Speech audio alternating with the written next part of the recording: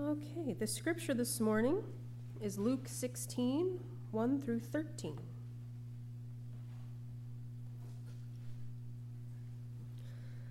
Then Jesus said to the disciples, "There was a rich man who had a manager, and charges were brought to him that this man was squandering his property.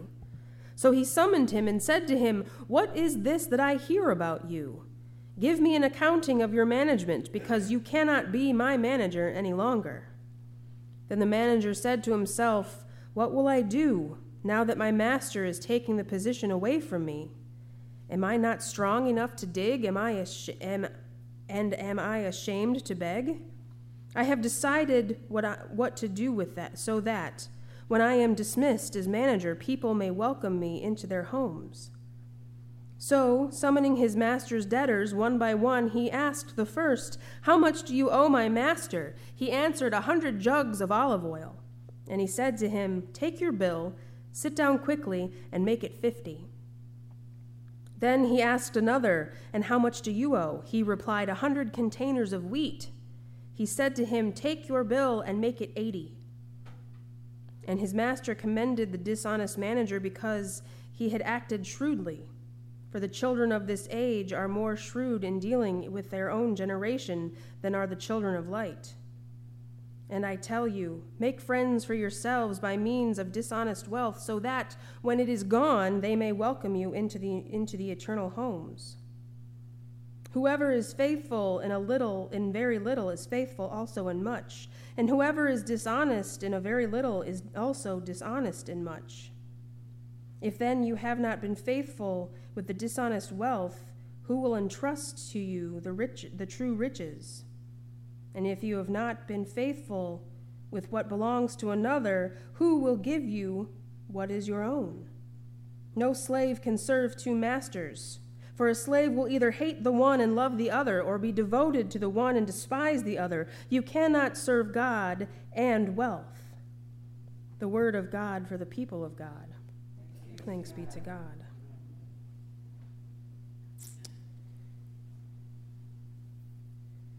Luke has a bit of a hard time with this parable. And if the person relaying the message of Jesus has a hard time, then it's not out of the realm of possibilities that we will also have a hard time. Luke adds a lot of information after this parable that seems not to fit, just that seems to be contradicting Jesus about what he had just said about the rich man and his manager. But really, it is perhaps a key into understanding the parable in the first place. Like a few of Jesus' parables, there are different ways that it gets interpreted, based on what context we bring to the table while we're reading it or listening to it.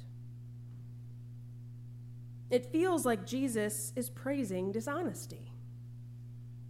But that obviously cannot be the case. That is not what we know about Jesus. A better title for this parable should be "The Manager Who Switched Sides," rather than the parable of the dishonest manager, which is usually highlighted in our Bibles. His dishonesty is not where he ended up, but where he came from. And where we come from is not as important as where we end up. When we read and tell parables, we start to formulate the players into the roles that we know. For example, Jesus is the shepherd and we are the lost sheep. God is the father and we are the prodigal children, and so on. So the first thing that gets done in this parable is to try to make God the character of the landowner. In this instance, it's not exactly the case. At the time of Jesus, the rich folk all lived in the southern regions, and their main money source was in real estate. So the Romans who lived in Caesarea or different places by the sea would have land that they owned near Galilee and in the north, where wheat, wine, and olives could be cultivated. It was a tenant farmer system, not different than the ones that we know about in our own contexts. The rich would tax the tenants and demand that the goods they sowed would go to the landowners in the south. The managers were the middlemen, those that would take a cut too, in theory, helping things run smoother. They were the middle class. Their success depended on the wealth of the rich, hoping that the excess of the absentee landlords would trickle down to them. In the story today, the landowner was upset because the manager was not driving every ounce of labor or product out of the farmers. The landowner felt that the manager was being soft on the farmers. And finally, after who knows how long, after who knows how many conversations or years that the manager had been hearing this from the landowner, the manager's loyalties shift from the side of what's best for the landowner to what's best for the farmer. Rather than trying to work his way up and impress those who could potentially help him raise his station in life, he began to serve those who were below him, those that were considered the lowest. The manager realized that he meant nothing to the landowner, and that is how those below him must have felt. So he changes. He changes his heart. He changes his loyalty. So he takes it upon himself to create a more just system. The system that was in place was awful. It bordered more on loan sharking than just regular contract. Interest rates were jacked up, taxes weren't proportionate, and the tenant farmers were suffering. The farmers weren't able to farm food for their families because they had to work double or even triple in the fields of the cash crops. They were having to choose between farming wheat that they could turn into bread and eat, and olives that they could sell and send down to the landowner.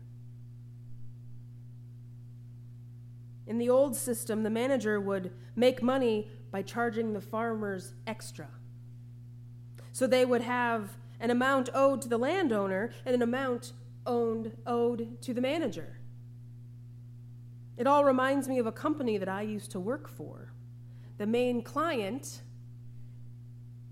gave a company a large sum of money to handle their customer assistance. And that company hired another company who hired me. Each one taking some money off the top so that the actual workers were suffering. When the manager changed sides, when he started to work for a more just system, he gave up his profit. He went around to the different farmers saying, "What do you owe the landowner?" knowing that his fee is included in that number.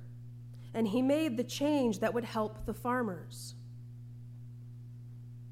He was dismantling the quid pro quo, which, when we look back to the beginning of this arc in Luke, is exactly what Jesus is telling us to do.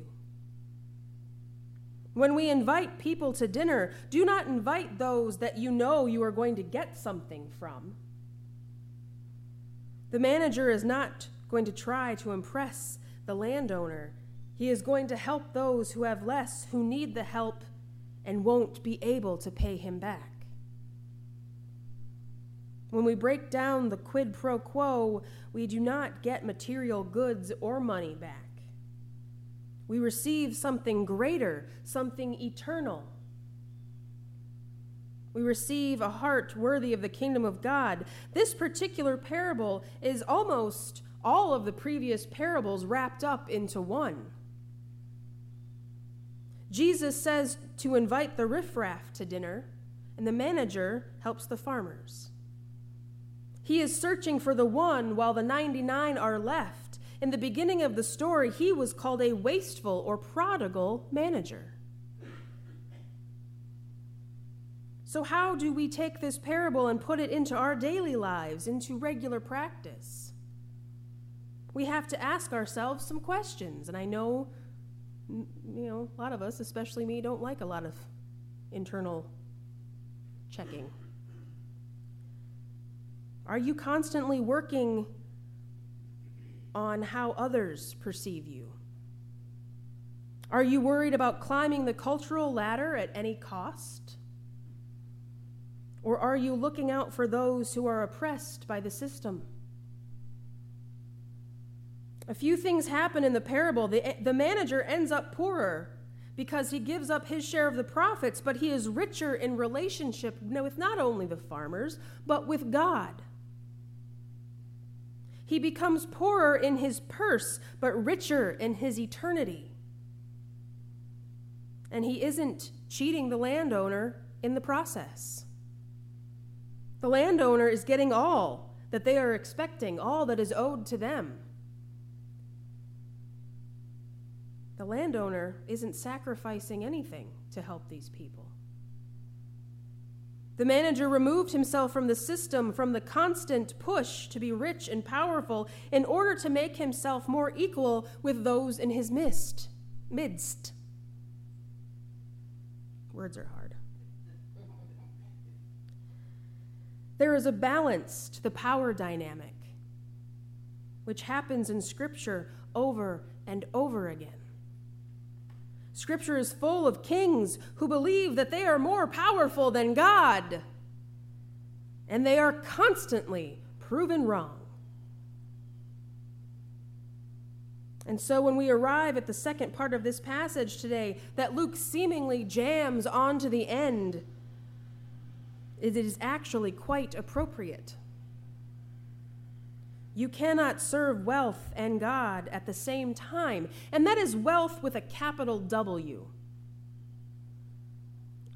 Or in the original Greek, it is mammon with a capital M, its own entity.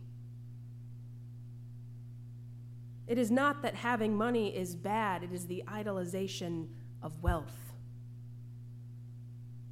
Putting yourself or others at risk in order to sustain money and power is idolatry. Allowing others to be harmed so that one can become rich is idolatry. The problem is sacrificing relationship with God and with others to make more money. We have all heard a phrase, money is the root of all evil, and that phrase is actually misquoted. It is not that money is the root of evil, it is the love of money that is the problem. Money runs things. It's the truth of our culture and society. We have to have it. But when we become obsessed with our lack of, or just the amount in general, we start to lose focus on the true message, on the eternal wealth and treasure that is the good news of Jesus Christ and the kingdom of God.